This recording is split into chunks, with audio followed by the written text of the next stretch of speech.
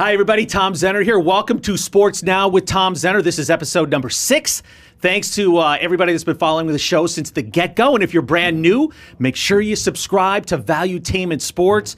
We have a new episode every single week and more content coming. So follow the channel. Watch it every single day. Starting this week, you're going to see a lot more content. So I'm really looking forward to pumping that out to you. And today's show is going to be outstanding. We have a great panel and some great topics to talk about first. So let me introduce my two cohorts today. Paul Escarcega joining us again. Paul, good to see you. Glad to be back. All right. And you may recognize this gentleman over here, Phil Heath, only the 7-time Mr. Olympia.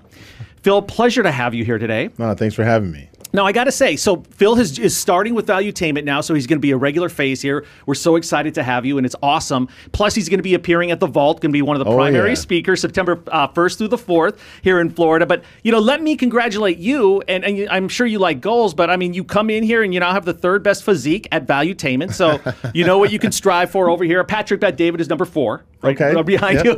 But, hey, great to see you. No, thank you. This is great. Being in Florida, being with you guys, creating content, producing value for the audience is great. Yeah. When you're a world famous bodybuilder and at the elite level for so long, people have expectations when they see you. They're always going to expect, a big physique, the big muscles. You probably own every room when you walk in. Is that how your life has been? You walk in, it's instant respect, instant attention. That has to be something that goes along with the business that's kind of nice. Well, you're definitely, it's a gift and a curse in a way, because you're definitely going to get sized up a lot, because a lot of guys are, alphas, and they want to check you out, okay, how do I compare? And for me, it's not about me comparing myself to everybody else. I compare myself on a bodybuilding stage, whereas for them it's a little different. So I just walk in and try to do my thing. But yes, you do get the stares. What the really cool part is that you get to see the kids' reactions. And those kids, they're like, Dad, look, the muscles. And then, you kind of catch their eye and you hit them with a bicep shot, and they're like, oh my God. Yeah. And the poor dad's going, oh man. You just should have hit the gym, man. You literally lose a fan right there. You literally lose a fan. Kid loves you. You gain a fan with the kid. You gain 2. You gain the wife and the kid. Yeah. And poor dad off to the side. All right, well, guys, we have some good topics to talk about here. Football season's about ready to start off. We got baseball in the playoffs are a month away, and so many other things too. But I want to start with the Jake Paul fight. So that's coming up this coming Sunday as we tape this. He's taking on Tyron Woodley, a former UFC champion. All right, not just another scrub, but a former champion who doesn't know how to box. Okay, so there's that caveat for Jake Paul. And here's the topic that really I want to focus on with you guys and discuss is, Jake Paul is on the warpath for trying to get MMA fighters paid more. At least that's what he's projecting, and that's the message that he always has, that he's on their side. Now, is he using that as just a little way to dig Dana White and keep that front and center in front of his face? So the story this past week was the sparring partner Jake Paul has had for the last 2 months said he made more money being paid by Jake Paul for sparring with him, getting him ready for this fight, than he made his entire career at Bellator. Okay, so that's a great headline and everything, but when you peel it back a little bit, the guy was 2-3. So it's not like he was a great fighter in Bellator. You got to win. You've got to have main events to make the real money. I have a very good friend who's a champion in Bellator. He earned it. He gets paid big bucks for a reason. This guy didn't. So here's my quick thoughts on Jake Paul and this whole topic for him, and then I'm going to turn it over to Paul and Phil here in just a second. And my advice for Jake Paul would be very careful when you're dealing with Dana White, because there's a difference between being what you are, Jake Paul, which is a master marketer, a good boxer, a very famous and popular person, but he's on a different level. Dana White is different. Dana White is a businessman. He's ruthless. He's powerful, and he doesn't give a damn about your following on YouTube. And I think this works for you, for what you're looking to accomplish in boxing, and you're using the topic of getting MMA fighters and UFC fighters paid more because you think they're grossly underpaid. But be very, very careful, because you need Dana White. If he has to sign off anytime you want to fight these UFC fighters. And you can't fight boxers because boxing's dead. So I would equate almost this like a grizzly bear out in the wilderness. And a YouTube star is messing with the grizzly bear, and he's throwing rocks at him, and he's poking him with a stick, and he's shooting him in the eye with a squirt gun. Funny stuff, great content. But eventually that grizzly bear is going to peel back and backhand you and separate your face from your cranium if you're not careful. So my advice would be tread lightly around Dana White, because he's a good sport and he's taking it for now. but he could put a stop to this pretty darn quickly. And I'll start with you, Paul. And when you watch this and you see what's going on, you've seen Jake Paul talk about this, how they only get 10% of the actual revenue that's driven in the UFC compared to like 50% in the NBA. What do you think his agenda is? Is this just another way to prop up his fights, turn himself into the spotlight on him in boxing, or do you think he's really fighting for the fighters in the UFC?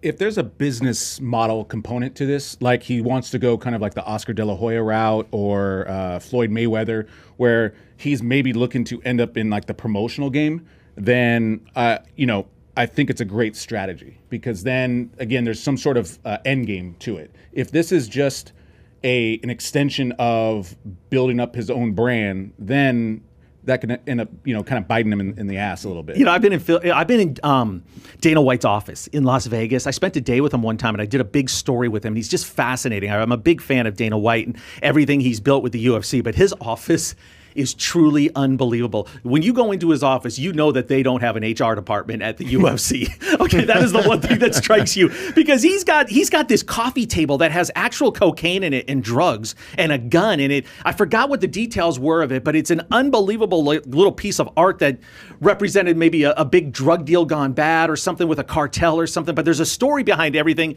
Very interesting artwork and whatnot. And Phil, you were in a sport where you didn't have a league. No one was paying you. You had to make sponsorships, prize money. It was you against everybody else. You either won or you didn't.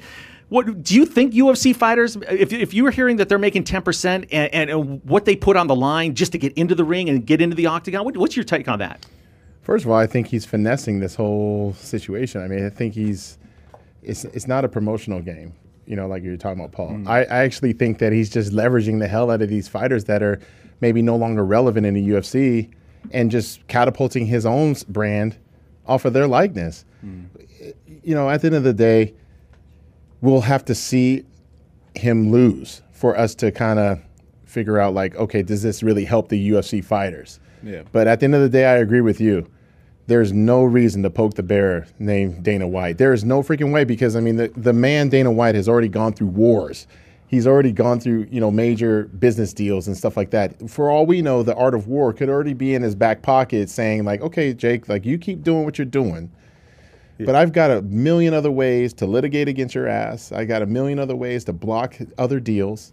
But the good thing is that Dana is a highly competitive person, and I really applaud that, because he just welcomes the shit. Like, he just is like, come on, like, let's go. And Paul does as well. And I think that I don't necessarily agree with the strategy, but it goes on brand with Jake and Logan Paul. They're going to keep staying relevant, and Dana White is that name. Kind of like how people, in the Trump days would go after Trump, it automatically moves your article up or your absolutely. They up. did it to me in bodybuilding. Trust me. Like, when they want to get their name up, they're going to mention Phil Heath in these bodybuilding circles and stuff. So I understand that personally, but on that level, I mean, we're talking about billion-dollar guys here. I mean, we're talking about, like, Dana White. Yeah, and here's the other thing, too, is I think the topic that he's bringing up, because I bet you a lot of these UFC fighters are perfectly happy with what they make. I mean, some fighters that come from nothing, and they're getting paid $10,000, $15,000, $25,000, whatever it is, and they know if they are more successful, they'll get paid more. But he's planting that seed in there that you're underpaid. It's almost like going into an Amazon warehouse and trying to start a union,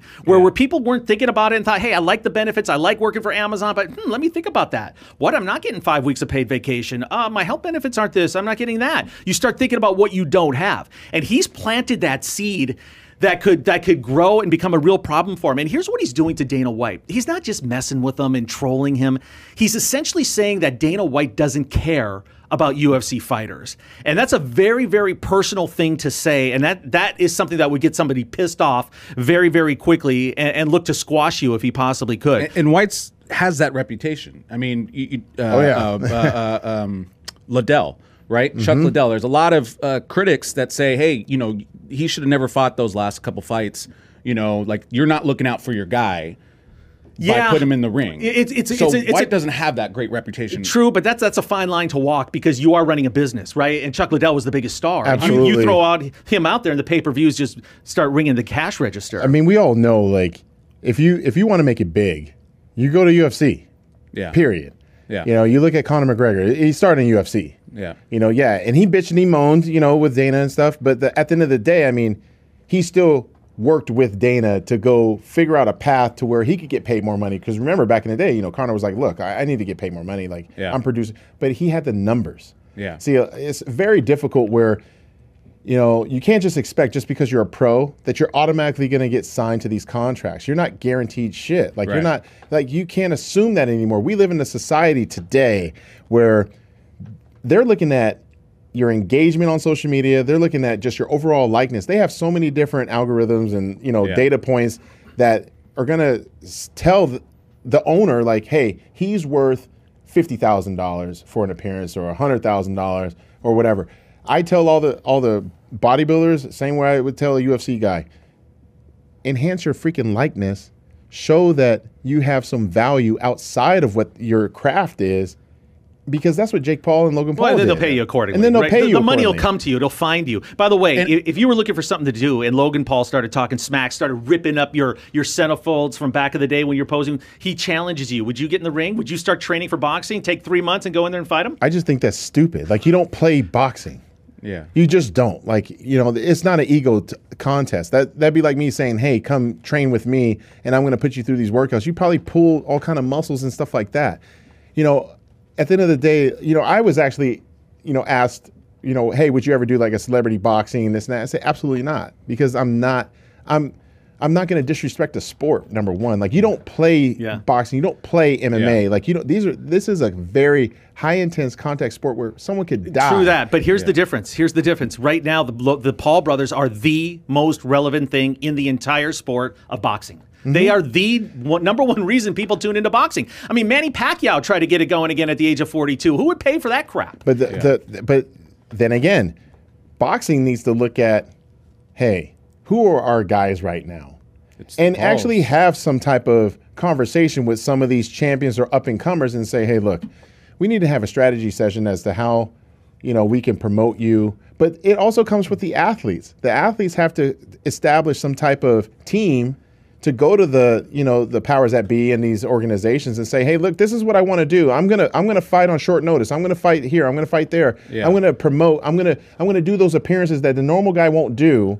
But I need backing. I need sponsors. I need. Yeah, we've been saying that about boxing for a very long time. I think the number one thing they should do is look for a third Paul brother. See if they can find another one and start grafting into it. Boxing's the most popular it's ever been. I mean, and that's a sad thing. But because of Jake and because of Logan Paul. Yeah. I mean, Klitschko is the last guy I kind of remember. I mean, besides Mayweather, of course. But so are we going to expect Tyron to lose?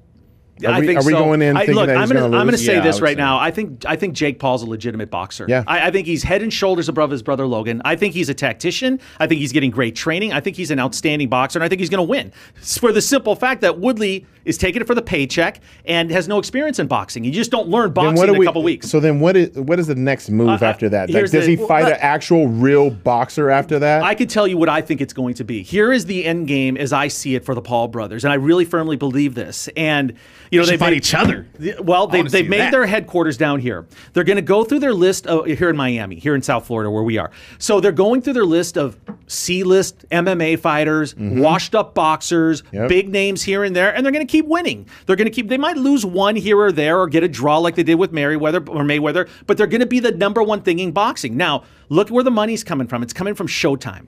All right? So they're off that little app right now, and Jake Paul is backed by Showtime, just like Oscar De La Hoya or somebody back in the day. So here's how it's going to go down. These guys are both going to take about 5 more fights over the course of a year and a half or 2 years. Keep building this. Keep talking smack at the UFC, because ultimately Jake Paul doesn't need the UFC unless he only wants to fight Conor McGregor. This is leading to Jake versus Logan for 9 figures each. They will each make $100 million. It'll be the biggest thing. It'll be family against family. It'll be 3 months of buildup.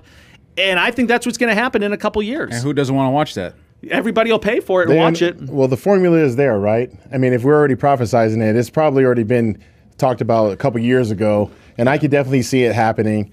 Unfortunately, I think the current boxers out there are not speaking out enough and saying, look, like, I want some of that. Let's make that happen. Yeah. The UFC guys that are taking these fights, at the end of the day, I mean, I respect their craft. I think they're all badasses, and I've met a lot of them. But I definitely believe that if you go ahead and fight these guys, it's not about, if you're doing a cash grab and you're going for that bag, make sure that you have like another 3 to 5 moves after that to, whether it be writing books or whatever, because I don't see you ever going back to another boxing event, let alone another MMA event. And you mentioned something earlier about like the athletes taking their own, taking the own ownership for the brand. Yeah, and while you were speaking, I went back to Rocky 3 and remember how Mr. T, Clubber Lang, went after Rocky and kind of coerced him. And so if we're calling the Pauls like Rocky, you need if other boxers that are actually serious and want to be on that pedestal, like they have to come after them and then kind of make that name that they. But they don't want to do that because they went through a different route to become a pro. Yeah, and they probably sit on their high horses like, look, man, I had 100 fights as an amateur and stuff like that to even like, who am I? I don't want to go down to his level and stuff. When really, in all seriousness, we're dealing with an influencer game right now. Yeah. You got to just say, hey, woman. Hey, listen, there's no boxer that's relevant. There's zero. We just came off the Olympics.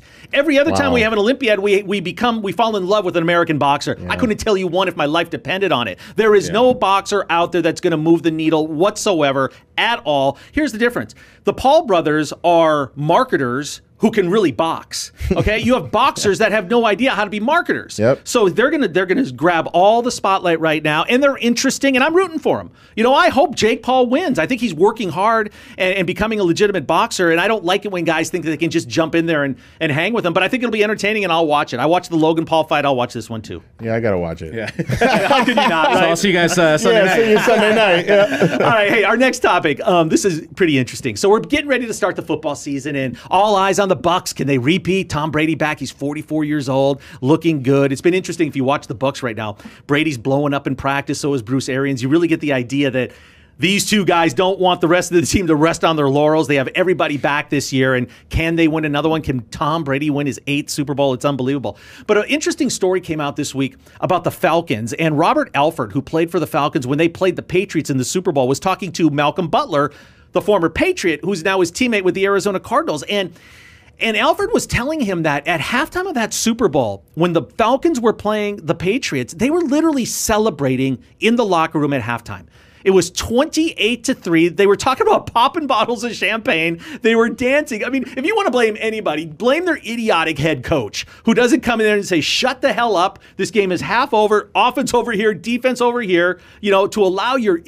that's Matt Ryan's fault, too. That's a lack of leadership with everyone. Every freaking coach in there. I mean, look, at the end of the day, wasn't Freeney on the team? From front office all the way down to the freaking water boy, like I'm telling you right now, everybody has to be locked in. Yeah, and it starts with that head coach. And it's Dan Quinn, and I don't know if you're watching Hard Knocks with the Dallas Cowboys, but he's into the one swearing constantly. He's the defensive coordinator for the Cowboys now. He's just basically a poser on that show. So anyway, so he said, we were celebrating too early. Brady came back. Let me ask you this. You guys are football fans. Brady wins that Super Bowl, comes back, an amazing comeback, the greatest comeback in Super Bowl history, wins that one. Probably should have lost it. Okay, how about that one that starred Malcolm Butler when he was a Patriot and he had the interception on the boneheaded play when Russell Wilson throws I was at that Super Bowl, how he throws that at the goal line and basically gave that Super Bowl away. What about the first one they were in when Adam Vinatieri saved him with that game-winning field goal? They had another one against Carolina that was close. So let's say instead of being 7-3 in Super Bowls, that Tom Brady was 4-6. He only won 4, but he lost 6. Paul, I'll start with you. What's Tom Brady's legacy right now? If that were the case, is he the number one on Mount Rushmore? Is he the greatest of all time? 4-6, you're kind of getting into LeBron territory there. A lot of championships, but not as many won. Yeah, it's a no-brainer. 10 Super Bowls is a ridiculous number for any NFL player. And any NFL player dreams of 1. Even 2 is like amazing.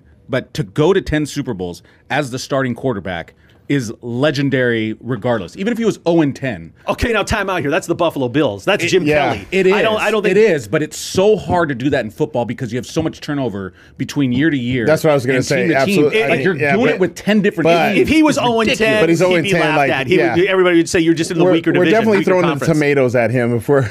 Yeah, but still, again, 10. Look, I mean, he wouldn't be considered the greatest at 0-10, but no, you're not even in. It's a great accomplishment. You're not Hall of Famer. No, you're not in the conversation. I'm sorry. Like if you're 0-10, you'd have to have win. 3, I would say, is the.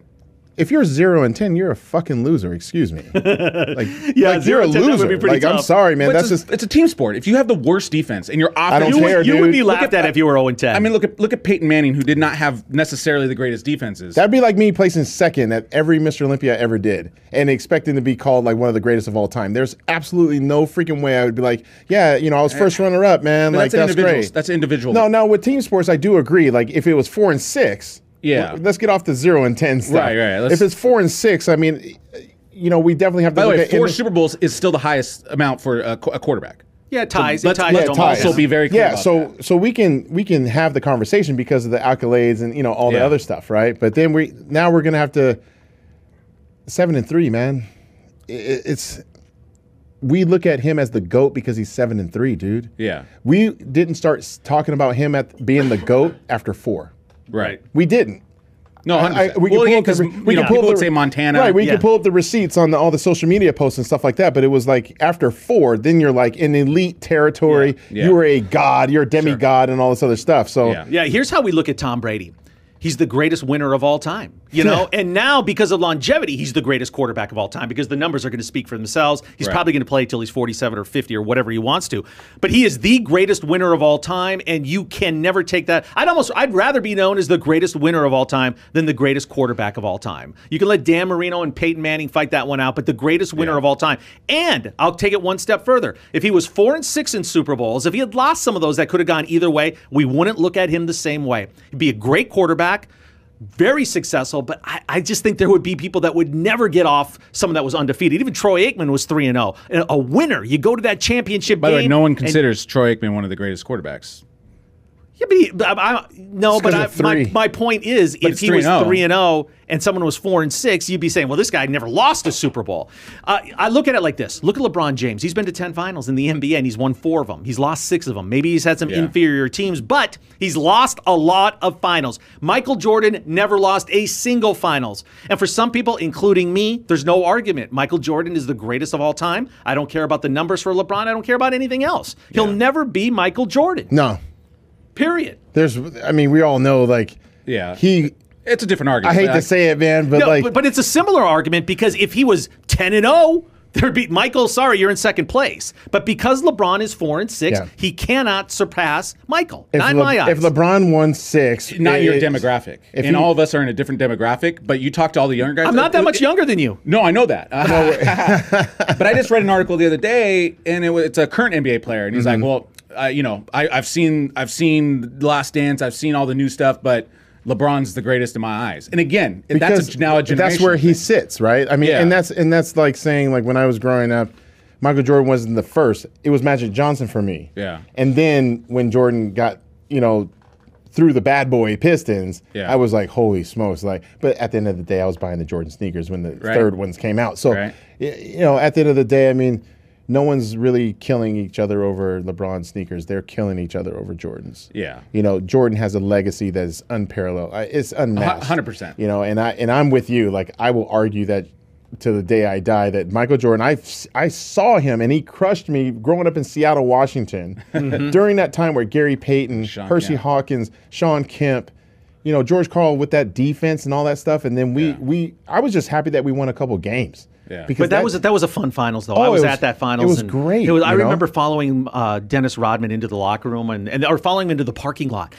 Because I worked for NBC at the time, so I was covering the Bulls, and we did a show with Dennis Rodman, so I had to go follow him into the parking lot in Seattle. I think this was either after a game or a practice, but I'm pretty sure it was after a game. And he goes, "Hey, can you come with me? I have to go meet someone. I have to give him something." I go, "Okay, cool." I follow him out there. I'm thinking, man, we got to get back. I got to do this interview and feed it back to Chicago here. He goes, "Hey, come over here." And this guy's by his trunk. The trunk of his car was open, and he hands Dennis a T-shirt. He goes, "Thanks, man." And he goes, "Oh, here, let me introduce you. Hey, this is Eddie Vedder." That was funny. He goes out to meet Eddie Vedder. But that finals with Seattle. That was entertaining. That was the first one once Jordan got back, and that was number 4 for him. It was amazing. I mean, I was in high school during that time, and I was just like, I'm just happy that we were there. I mean, not the winning mindset, but we knew it was the freaking Bulls, dude, and it was very hard to root against your own team. But, Jordan's the GOAT, period. And at the end of the day, I mean... By the way, I am in agreement with that. I don't want you to think I was against that. No, Tom Brady right now, I mean, like what we're talking about with this season, I mean... the fact that he's coming back, there's a reason for that. He's not just doing it just to show up. He's doing that to see. He's pushing. He's pushing himself, and I love that, and I'm rooting for him. Absolutely. All right, it wasn't that long ago where there were some people in the world that thought Giannis was done, wasn't going to win the finals, and the Suns were going to take it, and Giannis would just drift away. That was just you, Tom. No one else thought that. Like I said, there were some brilliant people just about a month and a half ago that thought if Giannis keeps shooting free throws like he has been, I don't know, his entire life, they probably won't win the finals. But then, God touched him and he went 17 for 18 in Game 6 of the NBA Finals. And wow, has his life changed since then. So since then, Giannis, Giannis. Greek freak. Yeah, the Greek freak. So since then, wow, it's been a whirlwind. So after the parade in Milwaukee, he ends up buying an ownership stake in the Milwaukee Brewers, which is very exciting and very cool, and something that he seemed to was really, really excited about. He has a sports drink that he's a co-owner in, right? And now Gonzaga, the basketball team, and the entire athletic department has made it their official sports drink. I mean, is that going to be hard for Mark Few to recruit athletes to Gonzaga now? Oh, by the way, Giannis is the owner of our sports drink. Come meet Giannis, right? Not that they need any recruiting advantages, but they have even more. Giannis is going to be their biggest fan because he's going to want that to sell and do very, very well. So because of the NBA championship, Giannis is now maybe 1A, the biggest star in the NBA, maybe number 1. I mean, he's the king right now. And it's just unbelievable how your fortunes as an athlete can change when you win a championship. We wouldn't be talking about him if he hasn't. And he's following an interesting path right now because he signed long-term, 8 or 10 years with Milwaukee. He's going to be a mainstay there. He got the max. And it kind of reminds you a little bit about what Patrick Mahomes is doing with the Kansas City Chiefs. You have another guy in a small market who took over that city by storm, who everybody has embraced, who he has actually welcomed the community and really want to contribute and be part of it and been that familiar face, him and his wife. I mean, everybody loves Patrick, obviously, around the whole country, but in Kansas City, it's something special and something different. I think you could put Larry Fitzgerald in that category as well. And, he did the same thing. He bought a little piece of the Phoenix Suns. So you have these elite athletes that own a city, right, for their accomplishments and winning a championship. But it looks like they really want to put some long-term roots in there. And Phil, back, even like a few years ago, athletes wanted to get to New York or LA because that's where they thought the money was. But that's right. There almost seems to be a blueprint right here. Now, it helps if you win a championship, even though Larry Fitzgerald never did. Russell Wilson, he's almost on that same level in Seattle, your hometown. But do you think this is something that other athletes notice and think, man, you know what? It might not be so bad being in Cincinnati or Tampa or Denver or something like that. I think it's great because they're showing their entrepreneur spirit, right? And they're making good use out of those max deals. That's what I'm most impressive with is that we always hear about the horror stories, and I'm sure you've seen a ton being around the NBA and stuff like that, how often athletes just burn through cash. Well, if you're going to invest in anything, you can invest in another team, just like an owner would. Like the owner of your team probably has a soccer club over in Europe, maybe runs a race car company or whatever. These are great because this, to me, shows longevity within the community. He's the basketball player, but he's also doing stuff, like you said, with Gonzaga. He's doing stuff with the Milwaukee Brewers.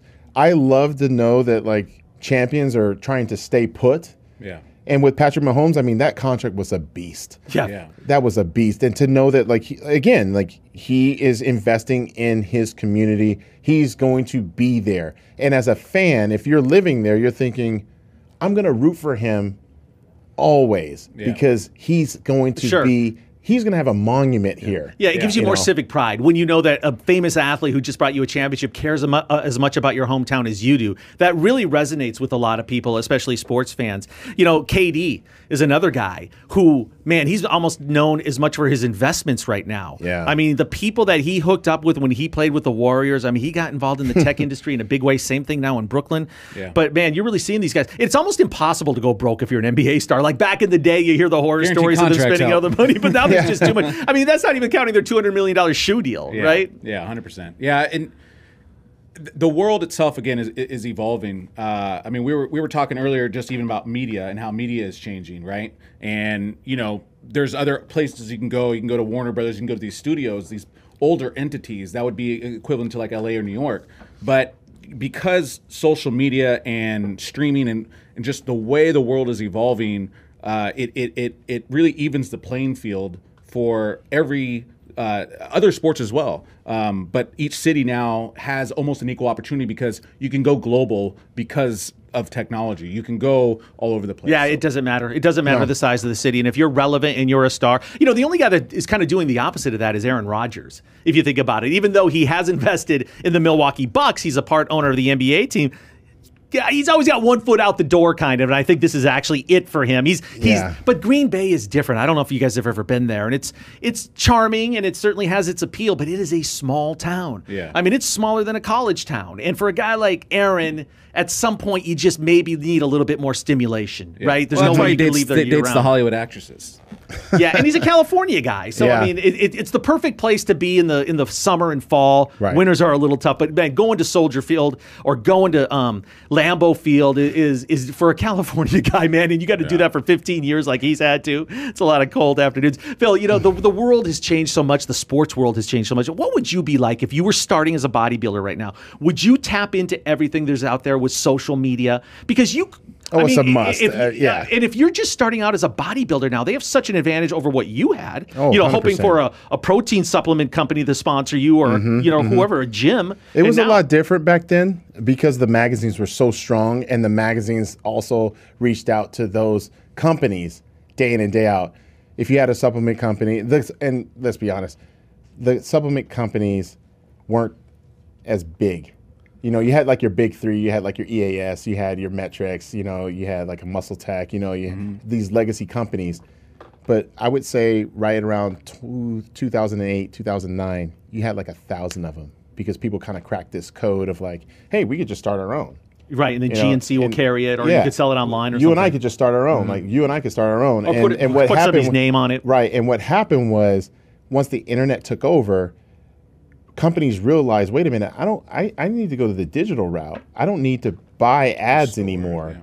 And that really actually hurt the athletes because those same athletes that were on publication contracts, that were working for the supplement companies, they kind of colluded and were like, well, we can just go get Joe Blow over here, give him like, just some free protein, and he'll post way more than this athlete will.